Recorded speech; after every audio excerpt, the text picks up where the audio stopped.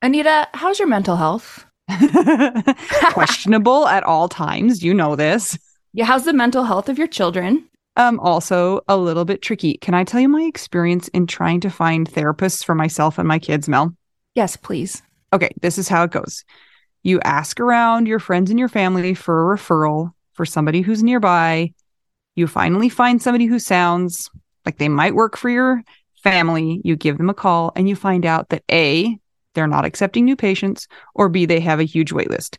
So you start over again and you ask people if they know anybody who would be a good therapist and a good fit. Finally, you find one, you go and you meet with them, and you figure out that you don't actually like them that much. But it's been so much work to find somebody who you can go to in your area that you're kind of stuck with them.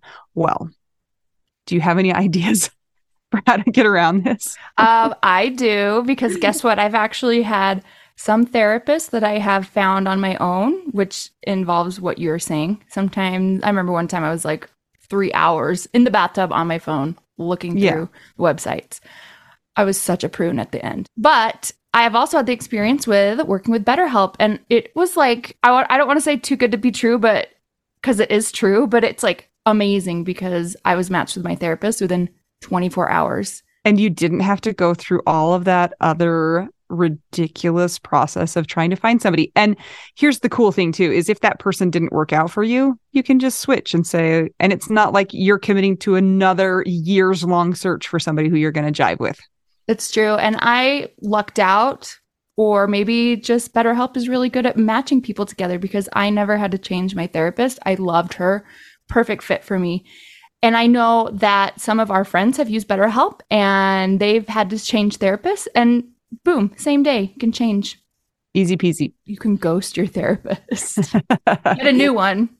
I love this idea. BetterHelp is one of our sponsors. If you use our promo code trybetterhelp.com/WWDN, you get 10% off your first month. And we totally recommend it. Yes, get some therapy. That's trybetterhelp.com/WWDN. Mel, Nita. you are in psychological turmoil and I am in physical turmoil. So the two of Oh, us put together are a fine sight to behold. what's wrong with I you? just woke up feeling sick, like sore Oh, throat, runny nose, headache, all that kind of stuff. I took a COVID test. It said I didn't have COVID, but who knows? I don't understand anything in yeah. the world. So, Nice. Well, I don't have that, and I'm sorry for you. I have people spewing hatred at me, and I don't understand it. So yeah, I'm working that's no on my fun. self-esteem. I don't know if vitamin D helps with hatred. Do you think it does? You should ask your mom if she has a Oh my tincture gosh. for that. This week, my mom had my sister hurt herself, and my mom's like, I have a poultice I made. I'll put it on. And then all of a sudden, next thing we know, my mom's outside, like, has redone the whole herb garden thing and is out there for 4 hours because she wants to have more for poultices anyway. Can we just please not skip over the fact that to use the poultice, she made your sister chew up the leaf in her mouth and then apply it Yes. to the owie? Yeah.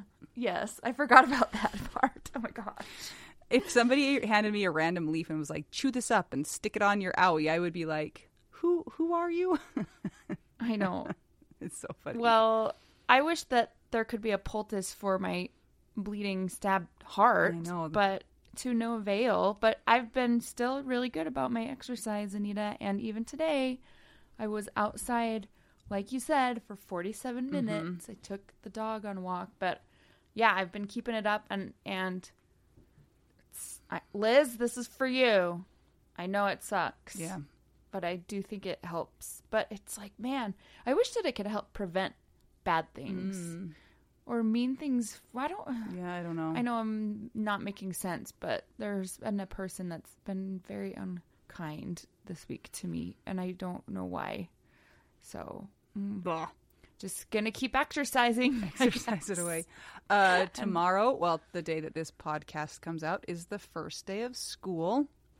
So we've made it through the summer and school will be starting, but I always find myself getting really irritable around this time too. it's just like a lot of change, number one. And then it's also like a highlighting that Jason's gone kind of a time for me. But I'm also so excited for my kids to go to school. I have 4 different schedules this year I just figured out because I have one in kindergarten, one in elementary school regular, one in junior high, and one in high school. My brain is going to explode. I can't keep track of that many things. How can we get you a nanny? I just need millions of dollars.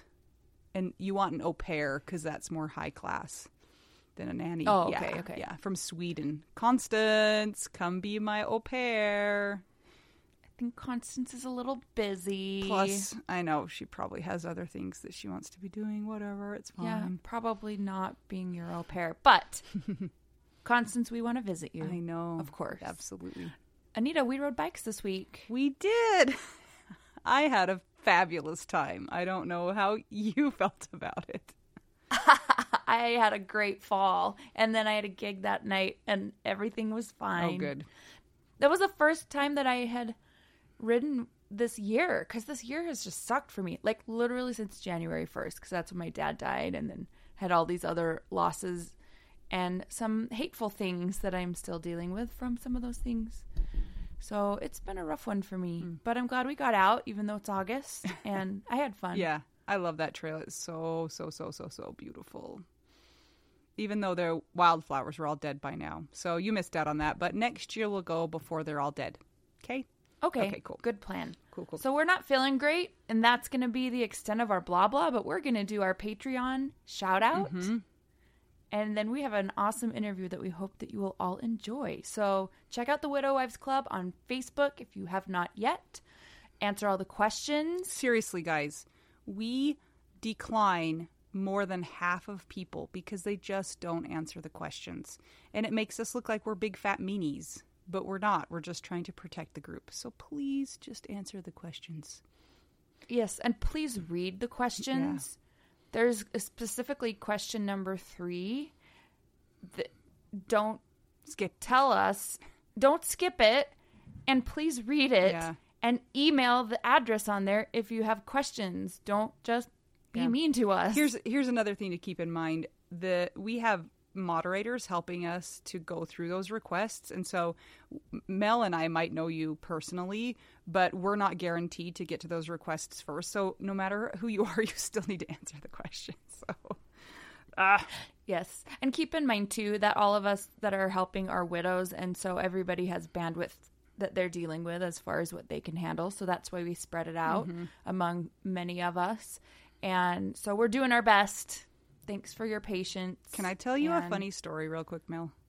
Please, I need it. So I had the wildest dream that one of our Widow Wives Club members, her name's Karen Merrick, she's one of our moderators, she murdered Michael Bublé, you guys.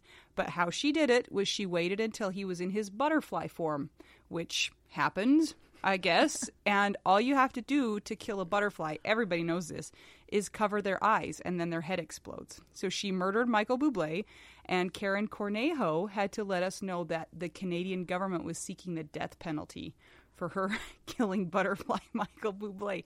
But here's where it's crazy. So I sent her a message to tell her that, and she said, wait, when did I murder him? Because I have tickets to see Michael Bublé. Premonition. I also love that Michael Bublé is Canadian, and so this is a whole like Canadian on Canadian situation. And butterflies. Yeah. So there you go. I don't know what that means, but Karen, please don't murder butterfly Michael Bublé. Well, or other Karen, can you just keep an eye on her? Thanks. Okay, now we can do the Patreon shout out. If you guys don't know what Patreon is a platform where you can support creators. Our podcast is funded by donations, and this is one of the best ways that you can support if you would like.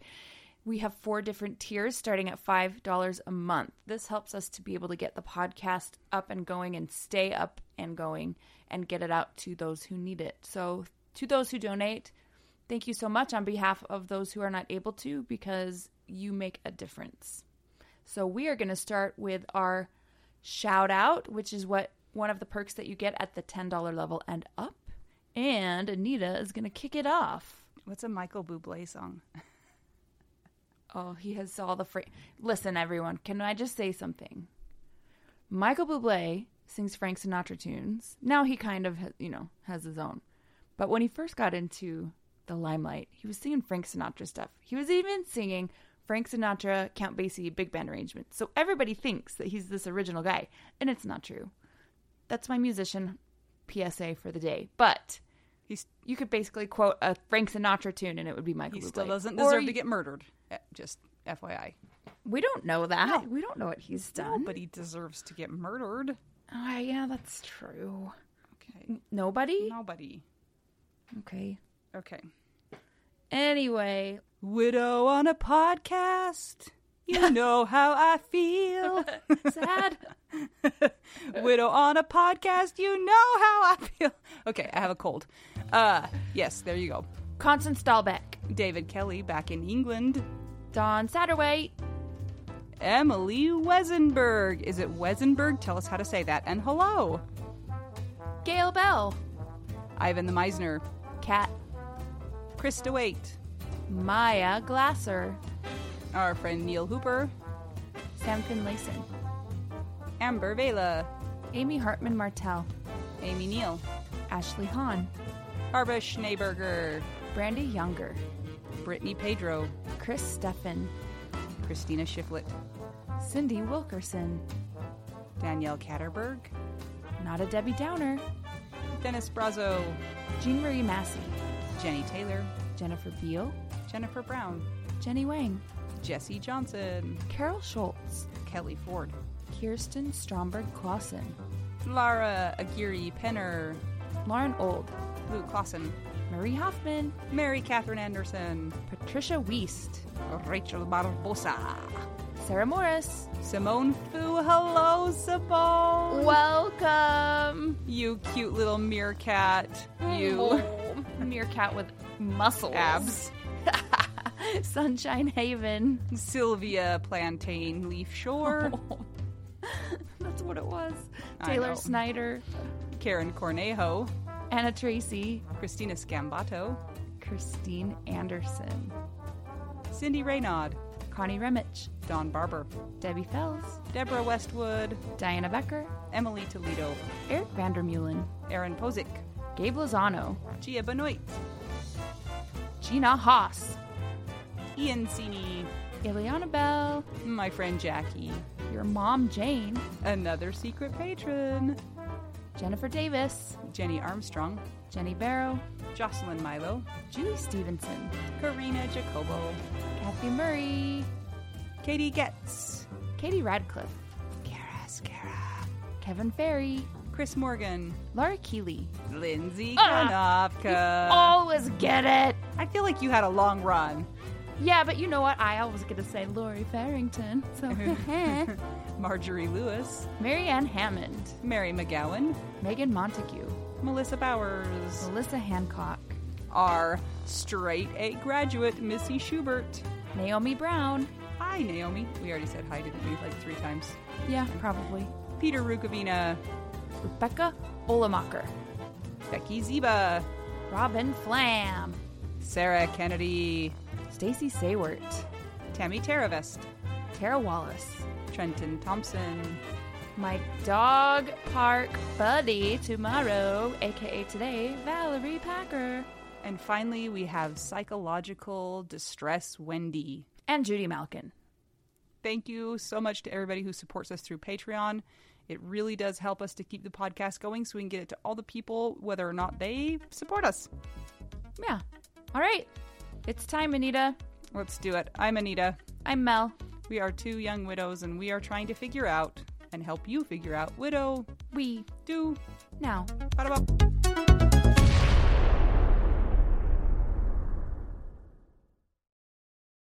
Mel, I'm excited because this day has been long awaited. I know. And this guy just told me that he's going to give us the secrets to life and how to keep going forward through life when you're 40, but you feel like you're 127 because of your life experience. So I'm all ears. Did he first tell you you had to pay 3 installments of $19.99 and it was like cash on delivery, or no? I think at first it's like a $5,000 payment and then you have a downline. It's actually a cult. Yes. All right, Mel, who are we talking to? We are talking to the lovely and talented and very bearded Matt. How do you say your last name? Logelin? Close. It's Logelin. It's a long O. And I'll just say that you're right about only one of those things. I'm heavily bearded. The rest of that is like definitely a falsehood. So okay. And I couldn't even get your name right. Matt Logelin. Yes. Is that right? Yeah, that's right. That's perfect. Okay. Matt, how long have you been growing that beard? The last time I shaved it was when my first child was about a year old. I did it as like a way to raise some money for a charity, and I have not done it since because you don't want to know what's underneath this. It's like I have like 7 chins. I think it's just like this gives the illusion of a nice big strong jawline, but I look like a child and I have like 12 chins. So it's definitely serving its purpose. Okay, excellent. Now, Matt, we met you at Camp Widow. You were actually the Fancy Pants keynote speaker, so we had to wait until you were in a state of disarmament to jump and ask if you would be on our podcast, and you were like, okay, and then maybe you didn't remember it, but then we followed up with an email, and here we are. Yeah, I do remember it. I mean, it's I think the falsehood again is that I'm a fancy anything. I'm like the least fancy person you'll ever meet, probably. I've just been put into some weird positions. And so as I think I told you the day that we met, I have a hard time saying no to things. And so when people ask me to do things like, for instance, be a keynote speaker, I say yes to it. And I say yes to podcasts, and I say yes to everything pretty much because I have a family that doesn't like to let me talk to them. And so this is how I get my therapy is I talk to you guys and I get to say things that my family just doesn't want to hear anymore. So this is it's really helpful for me. So thank you very much for having me. I have to attest that I know that Matt has an amazing sneaker collection because just in the few short days that we saw him, he had the coolest sneakers each day. Oh, thank you. I have lots of collections and some of them are really cool and like things I would like tell people about. And then there's other things that like my wife right now is like, don't tell people about this because the earwax collection. Yeah. Like, I'll just tell you, I have I literally have like a collection of busts of Karl Marx, the great philosopher. I could turn my computer around. Well, I don't know if I can. I'll send you a photo, but I have like tens, if not close to 100 busts of Karl Marx in my home. And I bear a striking resemblance to him. I would like to say, I like to think anyway. So I either get with this beard, people either think I'm somebody who stormed the Capitol, which I am definitely on the opposite end of the political spectrum if you want to talk politics, or they think if they're really highly educated and a leftist like I am, they think I'm Karl Marx because I've got this giant like philosopher's beard. And that's what I'm going for, not insurrectionist, so. I love that you just called it the philosopher's beard. The yes. Philosopher's beard. Like that was the first Harry Potter book, but then they changed it. They did. They couldn't get permission for me to use the trademark. Yeah. So. It's the installment of Harry Potter the Widower. That's right. The first one. Sad. Matt, where do you live? I live just outside of Los Angeles, about like 10 minutes outside of LA in a place called La Cañada, Flint Ridge. It's fancy. It's got 3 words in it. Yeah, that did sound fancy. And what do you do for a living? What is your life? My life is weird. I'm retired, basically. This is what I like to tell everybody. I'm retired. I am truly, I'm a homemaker. Like when I fill out any documentation, I put in homemaker because I no longer, and we'll get into this, I'm sure, I don't put widowed anymore. And so like, I have to like make the people at the doctor's offices and things like that ask questions about me.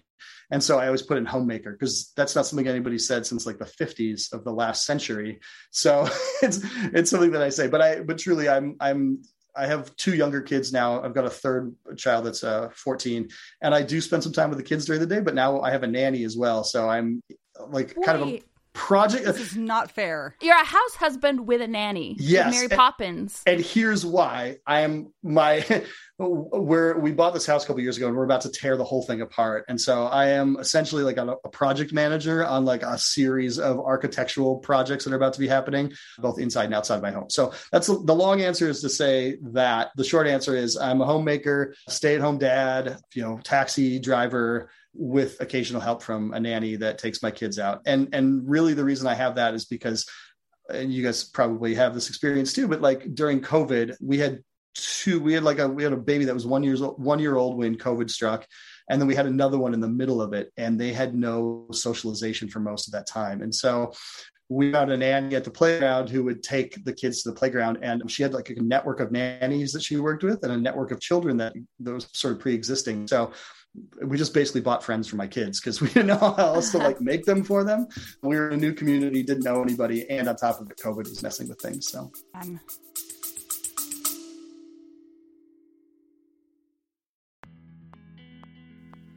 Sometimes we assume that unless we had a huge life insurance payout, we don't really need to know anything about investments or even finances. But guess what? A little knowledge of finances is critical for all of us. Maybe your partner was in charge of that stuff, and now you find yourself making all the decisions. Maybe you're mad about that. Maybe I am.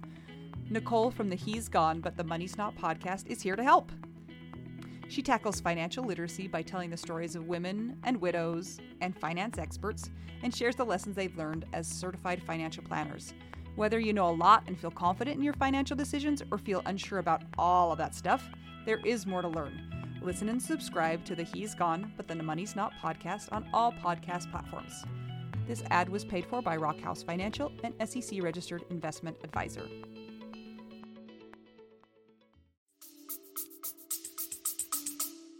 I'm just over here feeling jealous of Matt's life right now for a minute. Come move in for a little bit and meet my children and me, and you'll hate my life, I promise. No, Matt. You meet me and my children, and then you'll know. I can't wait. We should do like a child swap thing, like we used to do with that wife swap show. Oh yeah. Oh boy. I will. Can I please watch the live stream? It'll be great. I have 3 little boys who are 12, 9, and 5. And then I have a 15-year-old daughter. So it's like a tornado, a whirlwind in the house all the time. That sounds like it. Yeah, I was once a 12, 9, and 3-year-old boy. and I remember those ages well, and all the havoc I wreaked upon my family and my neighborhood. So Matt, let's get to why we know you. You mentioned that you no longer check the widowed box, but that means you are still one of us. Will you tell us the story of what happened? Yeah. So back in this seems like the Middle Ages now, but back in 2007, my wife, my first wife, we found out she was pregnant. We were super excited. We were going to have this beautiful little baby. She suffered from a lot of like complications throughout the pregnancy. There's a lot more to be said. It's just a lot. But essentially, like, she had a lot of problems with the pregnancy, and we were just like, super concerned about how our baby was going to turn out. And, was she going to be healthy? Was she going to be even be a viable child when was she going to survive? Essentially, is what I think they say viable child. I'm not going to do a doctor, but that sounds so horrible. That was a weird term, a viable child. It's like, what do you say in that situation? But anyway, we were really concerned about her health and just how things were going to turn out when she was born. With all these complications, they did everything they could to kind of keep her inside as long as possible to make sure her lungs were developed and all that stuff. As soon as she was born, she was whisked off the NICU, and everybody was kind of like, just hold your breath. We'll see how things go. Hopefully she's going to be okay. And that was our one main focus, right? Like, my wife and I, that's all we talked about. It's all we thought about. And then about 27 hours after she gave birth, the nurses came in, said, let's go. We're going to take you. You're going to meet your daughter. And she stood up with my assistants and the nurses' assistants, and she just told me that she felt lightheaded, and she just collapsed. And she collapsed in my arms and in the nurse's arms. And she was a very small person. She was 4'11". She couldn't have weighed more than 120 pounds. Like, she was just tiny, right? But I've never felt weight like that in my entire life. She just dropped. And so we got her into the bed as quickly as we could. And, there's all sorts of things happening in the background. There's codes being called, and there's noises and screams and all sorts of stuff happening. And, my mind just just focused on her and trying to figure out what was going on. It seemed pretty obvious from the beginning that something bad had happened. I couldn't figure out what it would be, but within a few minutes, they brought in all the doctors and nurses and things and got me out of the room. And I talked to one doctor or one nurse, and they said that they thought that maybe she had a blood clot that had gone into her lungs and pulmonary embolism, DVT, that kind of thing. And that's what it was. And so within a few minutes, she had died. And I didn't know what to do, right? Because here I was 30 years old. She was my best friend. I've been dating her since high school. She was like literally my high school sweetheart. She was everything I didn't deserve in another human being. Like, she was better than me. She was smarter than me. She was more beautiful than me. She was just everything in the world. And I wanted to do everything I could to keep this person in my life for the rest of my life. I would have done anything for her at any time. And that very moment, I couldn't do anything to help her. And it was just like devastating. And I didn't know how to move forward, but I had to figure it out, right? Because now I have this baby that's a day old, 1 day old, and I don't know what to do. And I don't even know at that point how healthy my child's going to be. Like, is this going to be somebody that's going to need round the clock care for the rest of her life? We really didn't know at that point. And so I'm facing these two things, especially after, the day before, when we had just had the greatest moment of our life, right? We'd been so excited about this baby. We had been so focused on bringing her into the world, making her healthy and happy and all this stuff. And then to have that happy moment just followed, 1 day later by just obviously the most devastating thing that can happen to someone. I think it just doesn't make sense in your mind, right? Like, there's no way to make that make sense, no matter how rational you are. And I consider myself a rationalist of like the highest order, but your brain just still you can't make sense of that. It just does not work at all. And that's where I found myself, just a day after my daughter was born. It's like the highest of the highs and then the lowest of the lows. That was like Mount Everest and the Mariana Trench. Exactly. 24-hour period. Yeah, totally. And that's exactly how it felt. And I'm not prepared. And I wasn't at that time, especially prepared to like figure out how to manage that. Like, how do you have a swing that high and that low that quickly? And it's not something that I think at the time, especially, I was like, I think I said to myself, like in my own head, like, I am not going to handle this well. Like, I am not, this is not going to go well for us. And I meant for me and for my daughter, because I just truly didn't feel confident as a dad. Like, I think, and it sounds kind of dumb, because I think a lot of dads, sometimes they feel like they're not ready, or they get like no credit for being like decent parents. And there are a lot of crappy dads out there, but like, I just feel like sometimes dads are conditioned to not feel like they can do this job. Whereas moms are like told you have to, and it's automatic, and you just know how to do this. And so it's bad on both sides. But I feel like with dads, and I felt this for sure, like I didn't know how to do it, and I didn't think I'd be able to do it. And so facing a life without my wife, who again was more capable, she made more money than me. She did everything she did was better than me. It's like our child lost the better parent. And I think I talked to so many widows, and I feel like a lot of them feel the same way. I met maybe like one or two who are like, no, the better one, the better one's still here. But most of the time, I think the feeling is that our partner, we chose this partner that we had because they were the ones that kind of like brought out the best in us and all of our deficiencies, right? Or they made us feel like we were capable human beings. And with her by my side, I knew I'd be a great dad, but without her, I was like, oh man, how am I going to do this? And the only way I could do it was like with her in mind, and like trying to think of all the things I learned from her, even passively, just those sort of like lessons I learned from our life together. I could use that, and then I could just like think about her as I was trying to like do the best for our child. And I figured I can't really fail them. So how do you wrap your head around, Mel and I both had sudden deaths of our husbands too, and I found it so difficult to wrap my head around somebody being there and then just not being there. And I was like, how your brain just can't like figure that out, because they're right here and then they're not here anymore and they don't exist anymore. And it's like the most bizarre thing to try and rearrange your brain to be able to conceptualize. It totally is. And I think, we joked about like religion at the beginning of this, I think, but that's something I think it is for a lot of people so important. I personally am not religious. I'm about as like not religious as anybody could possibly be, again, I just never, I grew up Catholic. It's not something that I relied upon. And I think what's so important for so many people, and this is why I don't like outright hate religion, because I think religion helps people so often handle that part of how do you figure out how to tell your mind like what happened there, right? Like a concept of heaven helps everybody feel like, oh my gosh, I'm going to see this person again. It gives you some hope, and it helps to kind of explain away these situations. Whereas for somebody like me, I have this very rational like thought process about like, okay, like she was here, she's dead. Now what do I do? because I was trying to solve a problem and I couldn't necessarily make sense of what was going on, but I knew in my brain I had to, because I didn't have another way. I didn't have any, folklore. I didn't have any religion. I didn't have anything that helped me process that part of it. And honestly, I wish I did. I mean, it's in those moments that were like, I met a lot of people after this happened, just in various places in my life. And a lot of them were always like, did you become more religious after this? And I was like, well, I wasn't religious before, but I definitely became less religious. So like, I went from like negative like 20 to like negative like 1,000.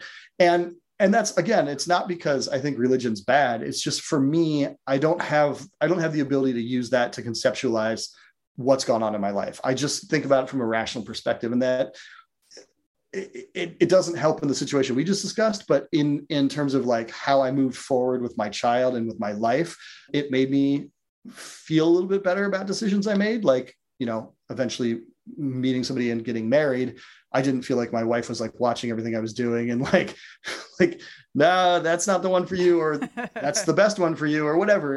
It helped me kind of just like think about how I think she would have felt about things. And that guided me in a lot of ways. You know what I mean?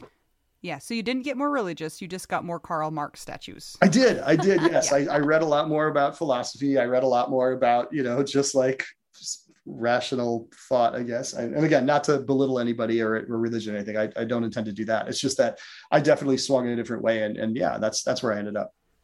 So obviously your child survived. Yes. And where did you go from there? Well, she spent I think it was like 2 weeks in the NICU. And that whole time they were doing everything they could to, again, kind of make her stronger and get her home with me.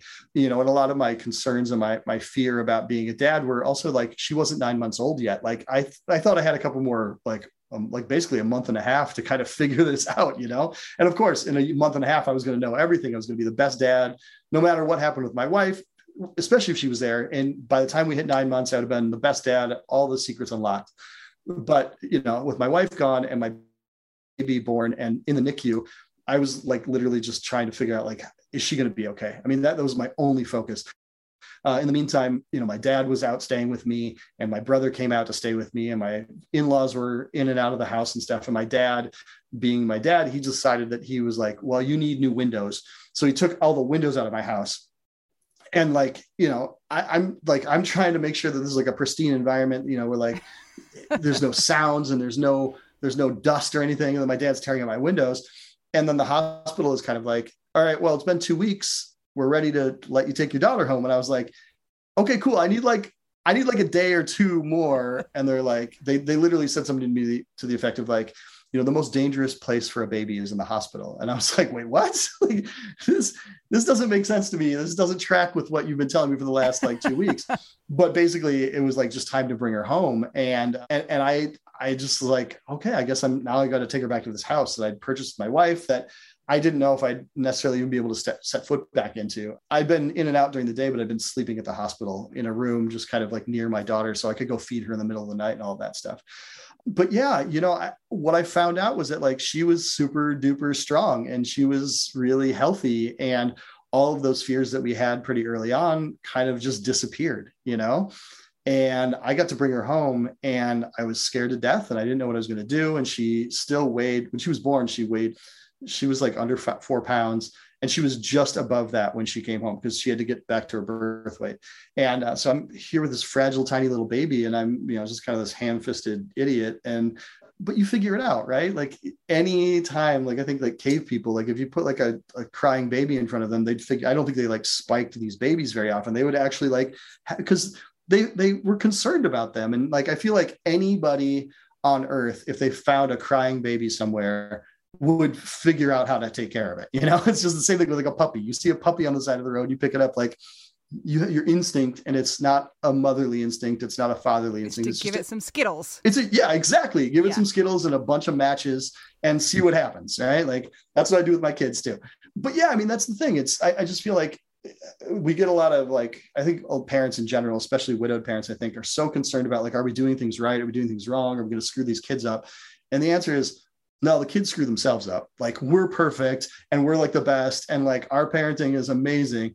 It's all, again, this is my rational side coming out. It's free will. No matter what you do for your children, no matter what you try to instill in them, whatever you try to do, if they do something horrible, it's their fault. If they do something good, I like this.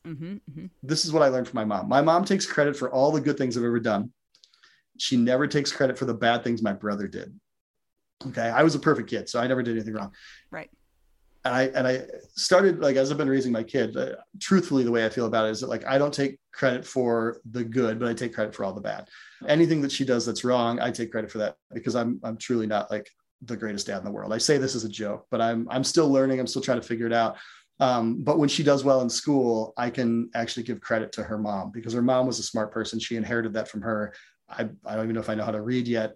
It's things like that like, I want to give the credit somewhere else, and I want to give her the credit because she does all that work. And so, I mean, I joke about it a lot, but it's just amazing to see, like, how resilient kids are. And I feel like as parents from the beginning, widowed or not, you just feel like you're going to screw your kids up, and you're so worried about it. And it's just like, it'll be figured out one way or another. Hopefully they're good. Can we just take a moment and have a moment of silence for the fathers in our lives who come over during crises, and pull out the windows? My dad was fixing holes in my walls.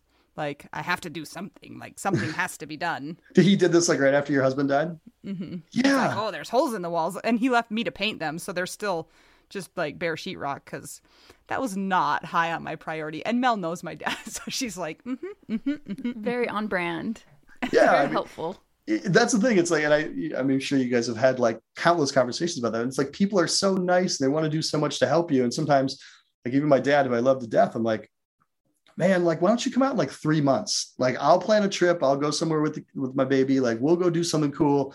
You could fix the windows then. Like, I'm literally still, like, it hasn't been 2 weeks since my wife died. I don't know, like, would she be okay with me doing this to the house? Like, we bought this house together. Like, would she think it was okay that I'm doing? I have all this stuff going through my mind. And in the meantime, my whole family is just in there destroying my home.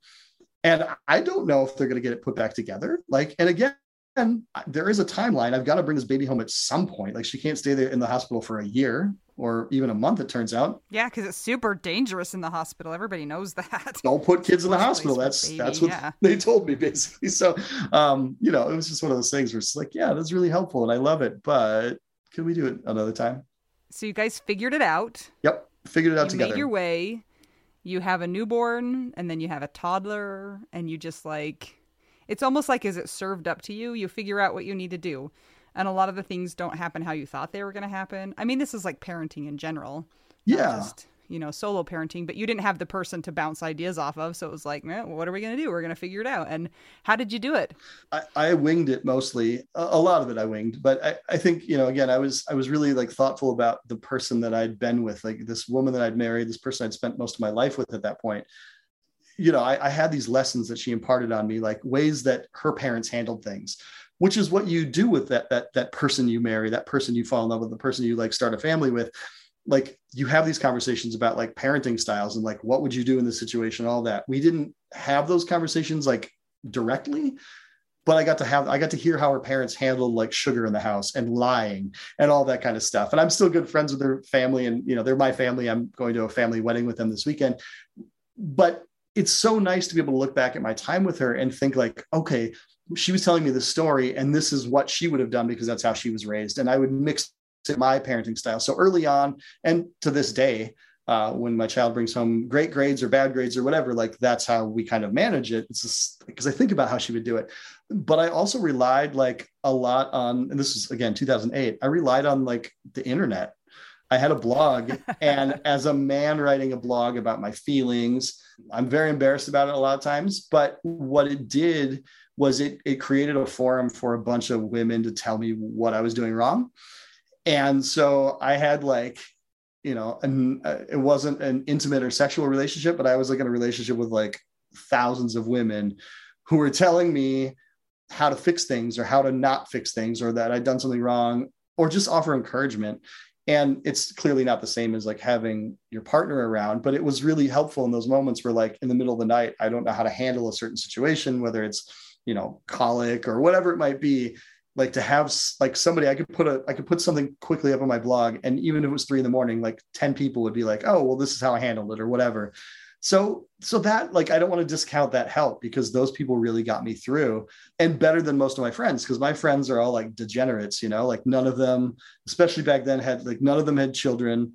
Most of them were not like in serious relationships. And so these are not the kind of people that you call for advice on children, let alone like allow them to like be with your children for like a couple of hours. Cause they'll be drinking beer out of like a sippy cup or something, and it's not cool. So yeah, I mean, I had to rely on strangers for a lot of this stuff. It was a really weird and kind of very sort of like 2008 moment that I don't think exists in the same way anymore. Like, I think, there's Instagram and there's all those like sort of social elements to like, helping raise children and stuff. But like, I don't know, blogs were such a weird and like strange moment in that particular time in the world. And I'm thankful that I had that help, because it was, I mean, it's hard not to question yourself, especially when you're doing this alone and you don't have somebody that's right there to bounce ideas off of, or somebody there to like share the highs and the lows. And I think for me, that was like the most difficult part, I guess, was like not having my wife there to like talk about the happy stuff. Like when the kid rolls over for the first time, they're basically just blobs for the first several months of their life. And then they do this thing and they roll over and you're like, it's mind blowing. Like if you're listening to this and you're not a parent and you haven't seen your own child roll over, like it's like it'll just change your whole relationship with the earth. I swear to God, it's like the craziest thing in the world to see this thing that can't do anything just flip. And that just thing that can't do anything. Yeah, it can't. They don't do it. They just eat and they drink and they poop and they just lay there and they just cry sometimes, and then they smile. And that's amazing. And those are the things that I think I really struggled with, because it's one thing to like have hard moments and stuff like that, but it's like in the midst of being widowed and all this stuff, every moment was hard. But then I'd get these like little spikes of joy, just like these little moments where I was like, oh my God, this is so amazing. And then the couch is empty next to me and there's nobody to say that to. And it's like, you can't call up your own mother that much and be like, she rolled over, and they're like, cool. Like they get excited and all that stuff, but it's not the same, right? It's not the same as having the person you like decided to start a life with. They're not there, and you can't share those moments of joy. And that's where I really like struggled the most. I think it wasn't even the hard parts. It was the easy parts, the fun parts that I struggled with the most because of that kind of stuff. I have a question. My uncle became a widower after his wife had given birth. And a lot of people, I think, were either, I don't know if they said it to his face, but the chatter goes behind the back that, well, he needs to find a wife to take care of the kids. Did people say that to you, or what was that kind of situation like for you? Yes, a lot of people said that to me. I think a lot of people, again, kind of don't give dads a lot of credit. And so the idea here basically is that like, every kid needs a mom, right? Because dads don't have a quote motherly instinct.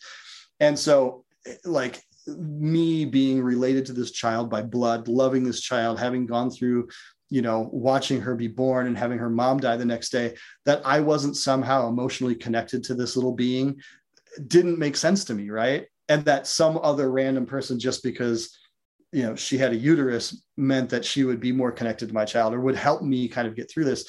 So I think, there's that idea, right? And I think it's not necessarily exclusive to men. I think women get this all the time too, right? Like, well, who's going to throw a football with your kid? It's like, well, my kid doesn't even like football. Like, leave me alone.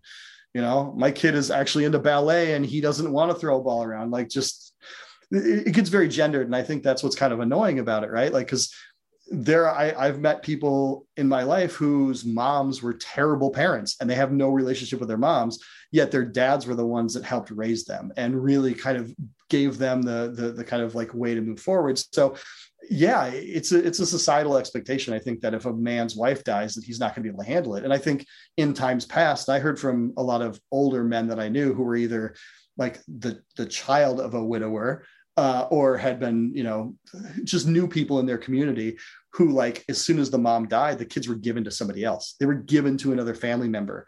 And I know like more than one person that had that happen. And it was just like my wife's, her great uncle, her great uncle, he had that happen. His mom died and they were just like, you will not be able to handle this, they said to his dad. And so they gave him to like another like set of parents. I did not know this was an option, guys. What? Yeah. I mean, yeah, something to consider like on a random Saturday when they won't listen. but it is something that's like, that's crazy to me.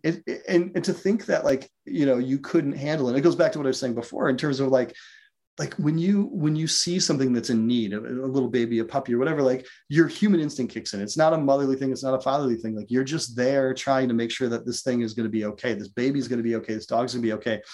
And I just feel like when you have those, like there's even more attachments knowing that this is your baby and all that.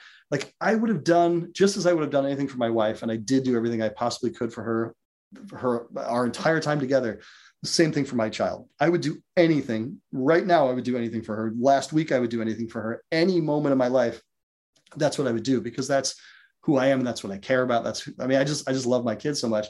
So that's that kind of stuff that happens sometimes. It's the same thing where like, I watched it happen a lot. I used to travel a lot with somebody. I haven't even said her name. Her name is Maddie. Jesus. Maddie, my oldest, who's 14. Early on, I used to travel with her a lot. We would just get on airplanes because I had like leave from my job at the time. And I would just travel. We'd go to Minnesota, see friends. We'd go to New York and meet people and hang out and do all this stuff. And I would get on the plane with a baby. And every time, and this happened every time, a flight attendant, somebody would be like, oh, can I help you with your bags? Or can I hold your baby? And it's very nice. I'm fully capable. I can handle it. Yet you'd see a mom getting on the plane with like 3 kids in tow, you know, stroller, suitcase, all this stuff. And because the expectation again is that moms do this. This is what they do. They handle it. Whereas dads are kind of like these people that are just like, you know, they don't have any fingers and they can't do anything. So they just keep punching themselves in the face. And that's not how it works. Right. And at the same time, I used to get these questions and tell me if you guys get the same things, but people always would ask me when I was out with my kid, like, you know, I'd just be at Target and they'd be like, where's her mom? It's like, are you serious? Like, you're going to ask me this question. And so I used to like, I would kind of just blow it off a lot of times. I'd be like, oh no, she's just not here or whatever. You know, she's at work or whatever. She's not. And present. Then I got so sick of it that I just like, I had what I called like a conversation ender. And I was just like, she's dead. And that was it. And the conversation was over and they walked their way and I went mine. And they didn't know if it was true or not because they were so disarmed by the fact that I said that they couldn't respond. And so I realized at a certain point that for a long time, I was giving them answers that made them feel better and it was hurting me. And then I realized at a certain point, like I need to take care of myself. And so I started giving them answers that maybe didn't hurt them, but definitely shocked them. And it allowed me to kind of like feel okay about what my present condition was, which was I was widowed. Like, this is my life. You don't get to ask me why I'm at the grocery store by myself with my kid because my wife died. Like, that's what happened, dude. Like, sorry, quit asking me questions, you know? I actually use that same kind of excuse because I don't have kids. Yeah. And so when somebody sees me with a kid, they're like, oh, is that your son? And I'm like, no, my husband died. And we didn't have any. And they're like, whoo. And I'm just like, sometimes the shocking answer is the best answer to get out of the situation. See ya. Listen, you've got places to be, you got things to do, all this stuff. And some person is just stopping you to ask these questions that are frankly none of their business. And they're not really like a question of concern. They're not asking because like I left my child on the ground somewhere and I wasn't capable of picking her up. It was just like rude, like intrusions into my life about like, well, you look like a guy that lives on the streets. Why are you here? And where's the person that belongs to that child? Because you clearly aren't her father. You know what I mean? Like, it was just that kind of like judgment that I felt because I'm not like a business guy. You know what I mean? Like, I don't look like a guy who just like, especially with a baby that weighed at the time, you know, like I said, just above 4 pounds. I'm taking this baby out to Target because nobody else is buying me diapers. Like, it does probably look weird. But at the same time, like, it's not something that should be asked, right? Like, that's not a question that you want to. It's just like if you see somebody with a little bump in their shirt, you don't ask them if they're pregnant. Don't do that stuff. And you don't ask somebody where their partner is because maybe they don't have one. There's a lot of people out there that have kids and make a decision to have kids without a partner involved. Like, that's just nothing you do. So, Matt, did people ever ask if you were pregnant? Get that all the time. Seemed like kind of a sore subject for you. So listen, it's happened more than once. I'm going to tell you. I put on a little weight during the pandemic. And so it's a question I get. So, Maddie never got to know her mom. And that's got to be heartbreaking for you because, I mean, obviously you loved her and you wanted them to have a relationship. How did you, and did you try to keep her mom part of her life? I mean, I did it in like a million ways. I mean, I think the primary one is to talk about her a lot. We talk about her all the time. I still do. I talked about her back then. I talked about her like the minute I went into the room after her mom died. I was talking to her about her mom. I know she couldn't understand it. I know she couldn't, but I wanted to figure out a way to normalize the situation, because this was our life now. Like, we were not going to be able to hide from this. We were not going to be able to deny that this happened. No matter what happened in our future, we couldn't say this is what happened to us. You know what I mean? And so I just made it a point to talk about her all the time. I made it a point to surround ourselves with the people that meant the most to her mom while she was alive. And that's her family. My wife's parents are as big a part of my life, or probably honestly a bigger part of my life than they were when I was married to her. And that's a testament to the fact that like we really do care about one another. We care about Maddie's relationship with them. We care about how they're connected to this child, and that main connection is gone. But we've maintained it throughout. And so like this weekend, as I mentioned earlier, like we're going to a wedding. My late wife's sister is getting married. She and her wife they're technically already married, but they're having a big wedding party this week. And I'm a part of this wedding party. Maddie's a part of this wedding party. We're jumping ahead a little bit. I'm remarried. I have 2 new kids. We're all a part of the wedding party. The 5 of us together are part of this wedding party. And I think that has been such a gift to all of us. You know what I mean? Like the fact that we have come together and become closer over time has made it easier to keep my wife's memory alive. Because when because I only knew her from 18 to 30, right? That's the time I had with her. But there's that whole period between, when she was born and when she hit, when I met her when she was 18, that I don't know about. And I don't have the ability to fill in those blanks. And even though we were together from 18 to 30, I wasn't at college with her all the time. So I can't fill in those blanks. So, we've lost some touch over time, but like, for a long time I was keeping her friends as part of our life, and that was such an important thing too, because they can fill in the blanks for these things that I can't. And so the biggest thing for me too, again, is just like not making this a taboo subject. I know other people who've like really had a hard time discussing their partner and sharing these stories and making them sort of a present part of their everyday life. And they don't, and I think the children suffer for that. And I'm no therapist. I can't tell you if this is the right thing to do, but for me, it's been so helpful because Maddie can ask me questions about her mom at any time. And she can ask her grandparents questions. She can ask her auntie questions about this. She can ask my family questions about her mom. And she gets these amazingly weird answers from everybody because memories fade and they change and everybody has their own version of things. But it's so cool because that family folklore that I think that you think you're going to miss out on can continue if you do have that relationship with your in-laws. And thankfully we do. So that's really great. And great that Maddie can know her mom through her mom's family. Yeah, I find it to be such an important part of our relationship together. And it's incredible to like have that. And I'm so very thankful for that. And I mean, I've got a great family too. I love my family, but they kind of have to love me no matter what. You know what I mean? Like this is, I'm theirs. I belong to them. If I like run out of money, I got to call them. But your in-laws, especially after a situation like this, after your partner dies, they have a choice. And they don't have to be a part of your life. And if they didn't like you from the beginning, it's a pretty easy cut to make, right?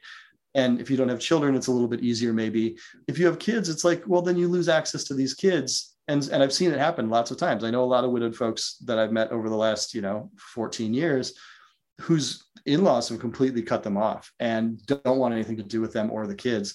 And I think that's like just such a short-sighted way of handling a situation, It's really hard. So I'm curious, you said you're remarried. Did you consciously start dating again? Or did it kind of fall into your lap? Or were you just knocked out and unconscious and someone, like you woke up and now you're dating somebody? Well, that's kind of how it felt. And I think you probably can like, I don't know if you've all started dating, but like, that's how it felt. It was an unconscious thing for me where like, it just happened suddenly. You know what I mean? Like, I wasn't like, I thought there'd be like a day I'd be like, okay, it's been 2 years and I'm ready to start dating, like a page would turn and like the sun would be out, there's rainbows and unicorns and stuff. And I just thought like there would be some signal to me that it was time. And what it turned out to be was, I think it was like the same as it was when I was like in high school. I was maybe interested, but like there was no clear sign that it was time to start like dating somebody. I just like was at a park someday and there was like this girl that I thought was cool. And we started talking and then we held hands in the park. It's kind of similar, like as an adult. And I got in before like dating apps. So I didn't have that kind of like weirdness, but I had, because of my blog, I had a lot of people I never want to say this because it sounds like such a crappy thing to say, but like, I just knew a lot of people, and it was mostly women that were reading my blog and that who knew who I was. And so I got a lot of attention that way. And it's not like the best attention necessarily, but I dated some folks during that time. But the person I'm now married to, I did not meet in the same way. I just met on an airplane randomly, just on a flight one day. And I think that's the sort of serendipity I think that happens with a lot of relationships, or the ones, at least in romantic comedies, like you turn a corner and you crash headlong into each other and you're like, oh my gosh, we're in love or whatever. That's not exactly how it happened, but we did meet on this plane, and it was such a cool thing. And for me, it was like one of the first people I met who didn't know anything about me, who hadn't read my blog, hadn't read my book, hadn't heard anything about my life. They were just on a plane and they thought, oh, this guy's with a kid. He's not with a woman. He doesn't look that creepy. And if he's married still, then like everything, then he'll just leave me alone.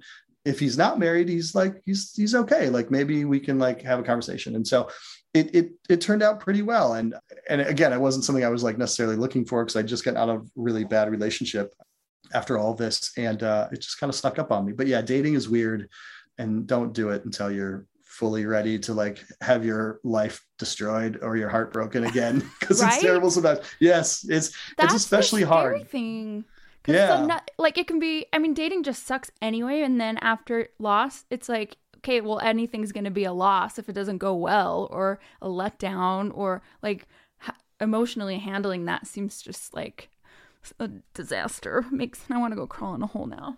No, it's sorry. This is how the effect I have on people. but truly, that's the thing. It's like and I know a lot of. I've met so many widows and widowers over the last 14 years, and it's just so interesting. Like I do see patterns where like it's not too long after the death of a partner, and maybe there's a little bit of dating, but like you fall pretty madly in love with somebody. It's a very serious relationship, and it implodes in some of like the most horrific ways you can possibly imagine. And then it's like the next one that actually is like, it's like almost like that's like the practice relationship I've seen. And then the next one is the one that's like, oh, okay, like this is more in line with expectations, and I can say it happened to me, and I know a couple other people just like that. So I'm curious, the reason I was even asking this question is, did you have a conversation with your in-laws? And how old was Maddie when you were going to start dating? Did you say like, by the way, I'm going to start dating? Or did you have that conversation, or did you just let it kind of happen? And at what point in time did you tell them or let people know what was happening in your romantic life? I told my in-laws first. They're the first people I talked to about it. Before I talked to my friends, before I talked to my family. I think maybe the second, because the woman I started dating knew first, and then I told them. But I wanted to make sure that they knew where their place was in my life. You know what I mean? Because again, there are like expectations, and there are weird sort of thoughts around what's going to happen after, somebody dies, and then what happens in this next stage when they meet somebody, and then like, are we going to be just kind of like, sent away because we're no longer part of that person's life? And for me, I wanted them to know that like, no matter what happens, no matter who I'm with, those people are going to have to accept my situation, because I can't change it. I can't change the fact that my wife died. I can't change the fact that my in-laws are going to be a part of my life for Maddie's benefit, for my benefit, for their benefit, all that. And so I wanted them to know that first. And then I said, I want you to meet this person. And they were the first people to meet her as well, before my own parents, before my own friends and stuff.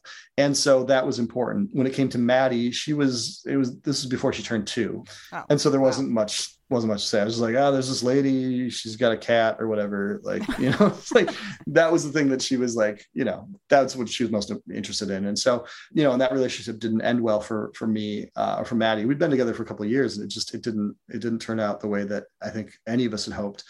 And so that was the harder part. I think it was just like, when you get to that stage where you're just like, oh my gosh, like I thought I was going to be able to like find this happiness and this love again.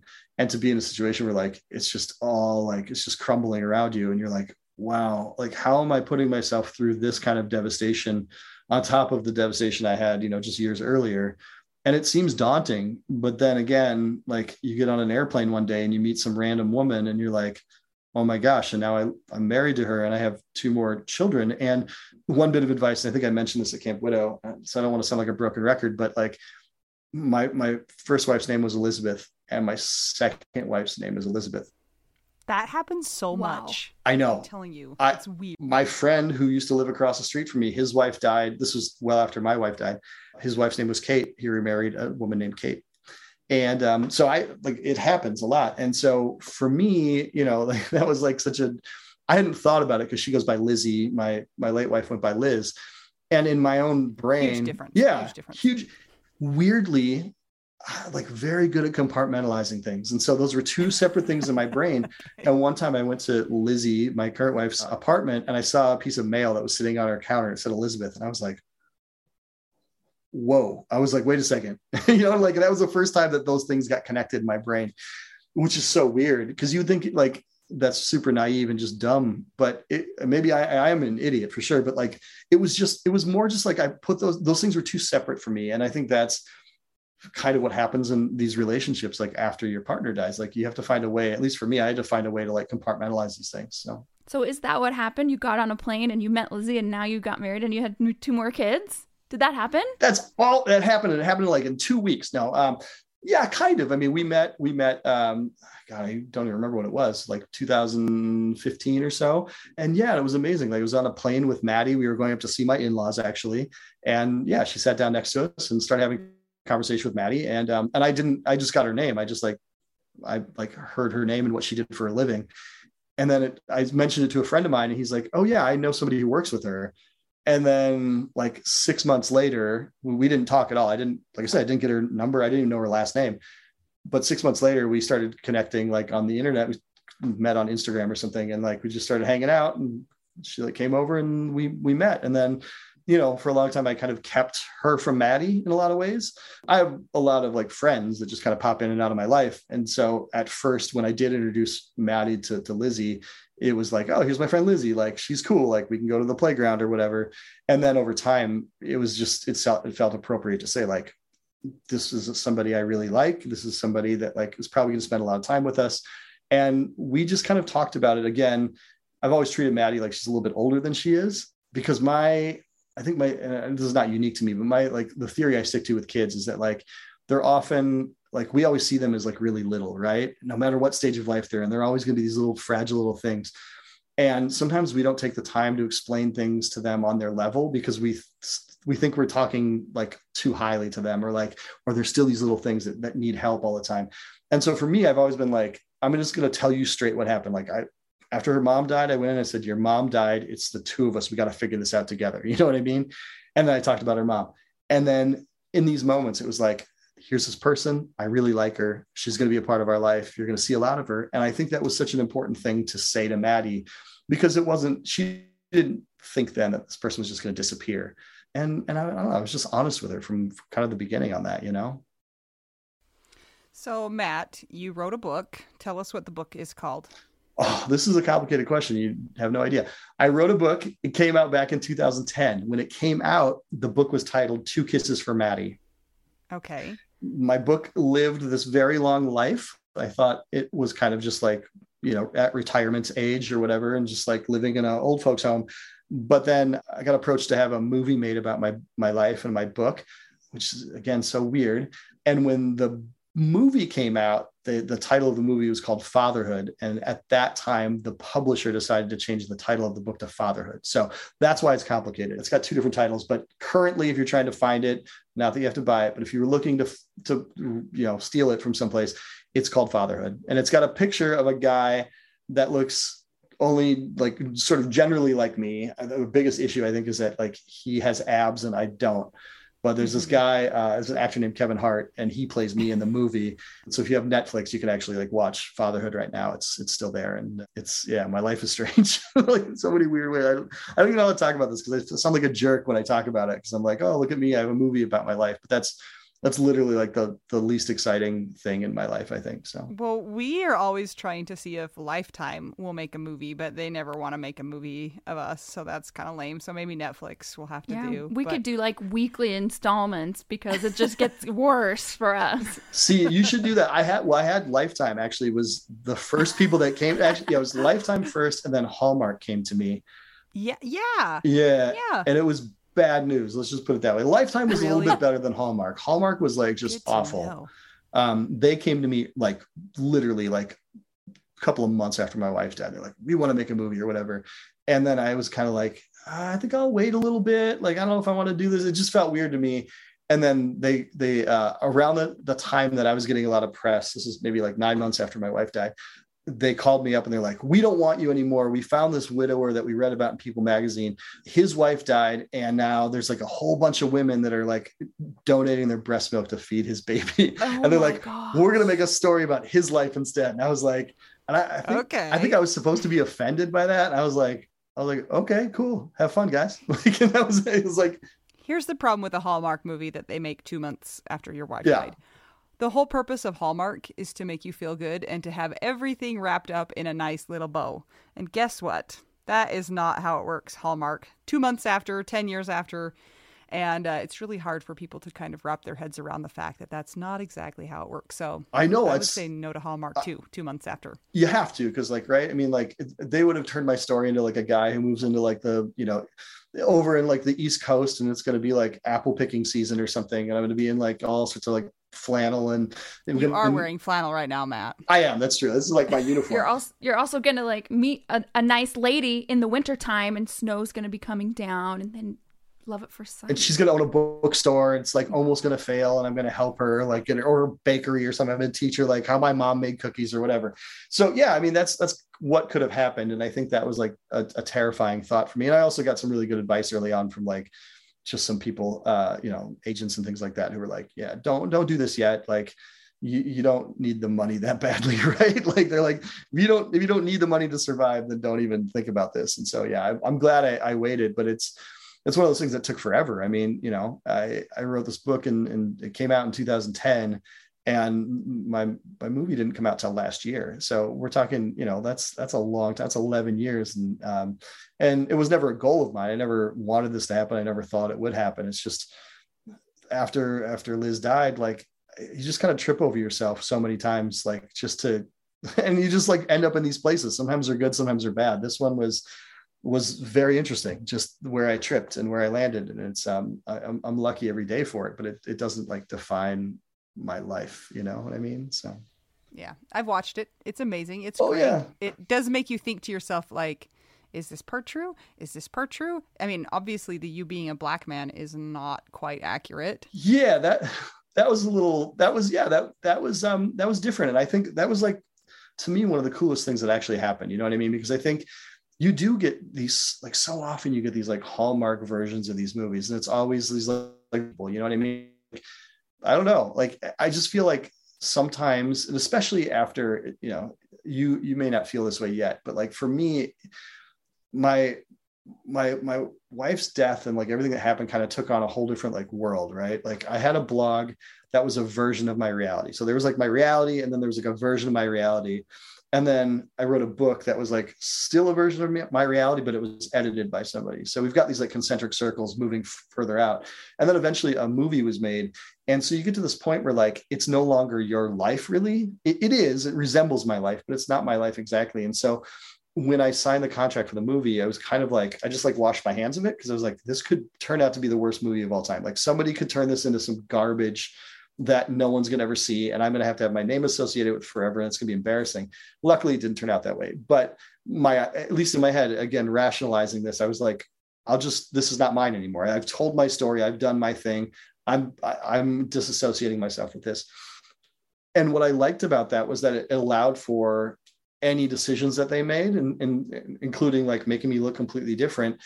It allowed that to be like a cool thing. And actually what ended up happening was it made this a conversation in the Black community, which I'm not like in a position to talk about, but in talking to Kevin as he prepared for this role, he wanted to show like himself in this role as a strong Black father. You know, we talked about this earlier, just about like the assumptions people have about dads in general. But I think it's worse for Black men and Black dads. And there's not a lot of expectations about them being great dads all the time, at least not depicted in Hollywood, right? Those are not the stories that are told by Hollywood. And so when he read the screenplay about that was based on my book, he thought that was a great opportunity to kind of like change that scenario a little bit and give people an idea that, like, I mean, in real life, he's a great dad. He's got like 4 kids and he's just like very present in their life. When he goes on set to film wherever it is in the world, he brings his kids along and he literally puts them to work. Like he makes them do like, just the crappy jobs that people have to do on set. And it's awesome. And he really is an engaged father. And I think this was a neat opportunity for him to be able to like, kind of show that as like a character trait of people who don't get portrayed that way. And in a way, I like absolutely think that's like the best legacy of like this thing that's gotten so far out of my hands and so out of my control. To have it take on a different life like that is so cool. You know what I mean? And it was so cool that like the Obamas saw this, they saw an early cut of the movie and they wanted to become producing partners on it. So they put so their production company is part of the producing team on my movie, which is so amazing. And then I just found out, I got a friend who lives in DC and he wrote me and he said, "Hey, I found out they're playing your movie in DC." And I was like, "Oh, that's cool. Like, where is it?" And he sends me the details and it's at the Martin Luther King Jr. Memorial. And it's part of a film series about like, sort of like strong Black characters. And I just like that to me, it blows my mind. This has nothing to do with me at this point. It really, truly doesn't. But as a community of widowed people, we should be proud of this thing that, again, has literally like, my name's on it. It doesn't matter. But it's so cool to think that like this is part of a narrative that's now being shared in a positive way. And it's being shared in a community that's not always portrayed in that way. And to me, that I don't know, like it's cool that my daughter's going to see her name in this, and she's got, her name is in the movie. This is her in the movie. There's something about her mom. There's something about her stepmom.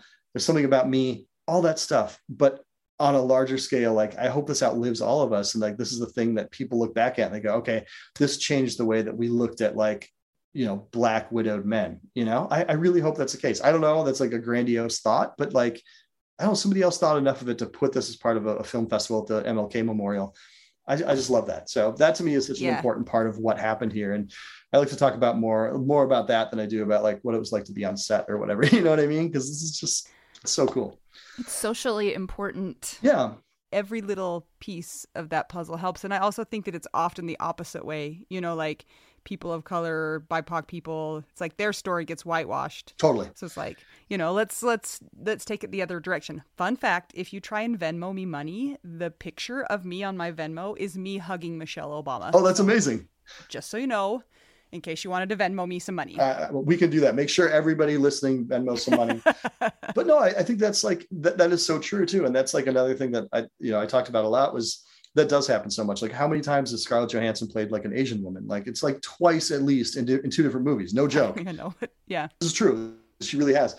And so, that does happen so often. And I feel like there's not a lot of opportunity to say like, here's a movie. Like, and I think this happens a lot in Hollywood. I live out here. So I kind of like, and my wife's a part of it, all this stuff. But, so often, what you hear, like, there's Black movies and there's white movies. And the goal here was just to tell a story that had not this man's Blackness as the center of it, right? Like it's obviously you can't pull it apart, but that wasn't the central theme. It wasn't the goal to say like, this is what's happening. It was just showing a Black man as a strong father. And sometimes you don't need to beat people over the head to get them to understand like what's happening here, right? And what we're trying to do is change this opinion. We're trying to change this portrayal of people in Hollywood, and to make sure that we can do it with, at the time, and still one of the biggest stars in Hollywood. And this was supposed to be a theatrical release, all around the world, red carpets, all that stuff. But then pandemic got in the way and all this stuff. So it was not good. But the whole idea was that to be able to show this around the world to people who haven't experienced, widowhood in that way or fatherhood in that way. And the fact that there's any conversation around that is like a cool thing. And so I don't know. I hope that that's like the legacy of this movie and hopefully my life a little bit. I don't know. We'll see how it goes, but yeah, because fatherhood is a universal experience, no matter, where you're from, or it's like you were saying, cavemen, even to now. Matt, thank you so much for joining us. It has been really fun to talk to you. We've learned a lot of very strange things about you, but I feel like we can get over most of them, so we can stay friends. We have one very important question that we need to ask you before we end. Mel, do you want to ask it? Okay, prepare yourself. It's All right, really I'm ready. hard. I'm ready. What is your favorite cheese? Oh, okay. I have a really great answer for it. I can't pronounce it very well. It's called like Brillet Savarin. I'll send you the name of it. It's a French cheese.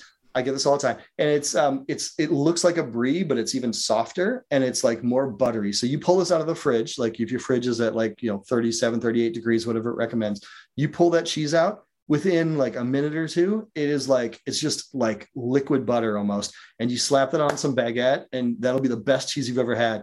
I swear to you. And I wish I could pronounce it. My French is terrible. I haven't taken it since high school, but it's like Brillet Savarin or something like that. You guys at the end of your podcast, when I give you the information, make sure you spell it out for everybody because I want everybody in the world to experience this cheese. It'll change your life. I promise you. Matt had that answer in his back pocket. I know he was like waiting for that question. And I'll tell you what, I did not know you guys were going to, just to be clear, nobody prompted me that you were going to ask this question. Nobody told me this. I didn't know this, but I will tell you that like people ask me, I don't know, I guess I look like a guy who likes cheese or something, but like people ask me all the time, like, do you have like a favorite cheese? And I'm like, actually I do. So I am ready, and I should know how to pronounce it, but I am ready at least to help you spell it out whenever I get it. I just Googled it. Now, I am not a French speaker, but Duolingo sometimes. So this could be horrible. Okay. Brillat Savarin. There you go. That's got to be it. So yeah, spell it out maybe and have people look for it because like, I think it comes in a big wheel. My local grocery store cuts it up into wedges. Oh my God. This will change your life. I promise you. Excellent. Thank you so much, Matt. We appreciate the cheese suggestions and all of the other good stuff that you've told us. Remember to come check out the Widow Wives Club to all of our listeners on Facebook. It's our private Facebook group. Answer all of the questions and don't get mad at us. We're just trying to keep the group safe for scammers. From all the scammers. Yes. And maybe don't search for Anita's Venmo with Michelle Obama on it because now you'll know that you're going to get hacked. Or Anita will get hacked. They don't know who I am. I'm not that important. And if you want to keep the podcast going, check out our Patreon. It's patreon.com/WWDN. If you'd like to buy us tacos, go to buymeacoffee.com/widowwedonoww. And until we get to talk to you again, I'm Anita. I'm Mel. I'm Matt. And we are just two young widows and one Karl Marx impersonating widower/homemaker.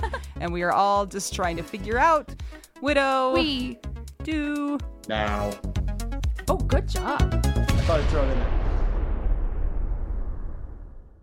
This is my favorite thing to discuss with you. Tell me, what is it? One of my favorite things. I do enjoy tacos and cheese and dogs. This is about how you cannot pay hundreds and hundreds of dollars for a phone plan, especially when you're a widow, your person is dead, you might have kids, you might need another option, and you just want your phone to work, you want unlimited texting and service, and you want it to be like $25 a month. It blows my mind that they have plans that start at $15 a month. That is so cheap. And the cool thing is it uses other 5G networks, and so you don't have to pay extra for that, and you still get great service. Yep, Anita and I have traveled all over, and I have used my phone. So I highly recommend it, and my mom's even on it. When my dad died, we put his phone down to the cheapest plan, which is $15 a month. And I think my mom's on the $20 a month plan, and it's so worth it. It's so much cheaper than what we were all paying before. So I highly recommend it if you're on a budget or not. Who cares? Ryan Reynolds is in charge of the company, and they send you free stickers with Ryan Reynolds temporary tattoos. It's kind of the best. So if somebody wants to sign up, what can they do, Anita? Go to trymintmobile.com/WWDN. Seriously, you guys. Such a great idea. Save yourself some money. And if you're worried about losing data or having any changes with your phone, not going to happen. They walk you through it. Everything's fine. It's the easiest process of all time. Again, that's trymintmobile.com/WWDN.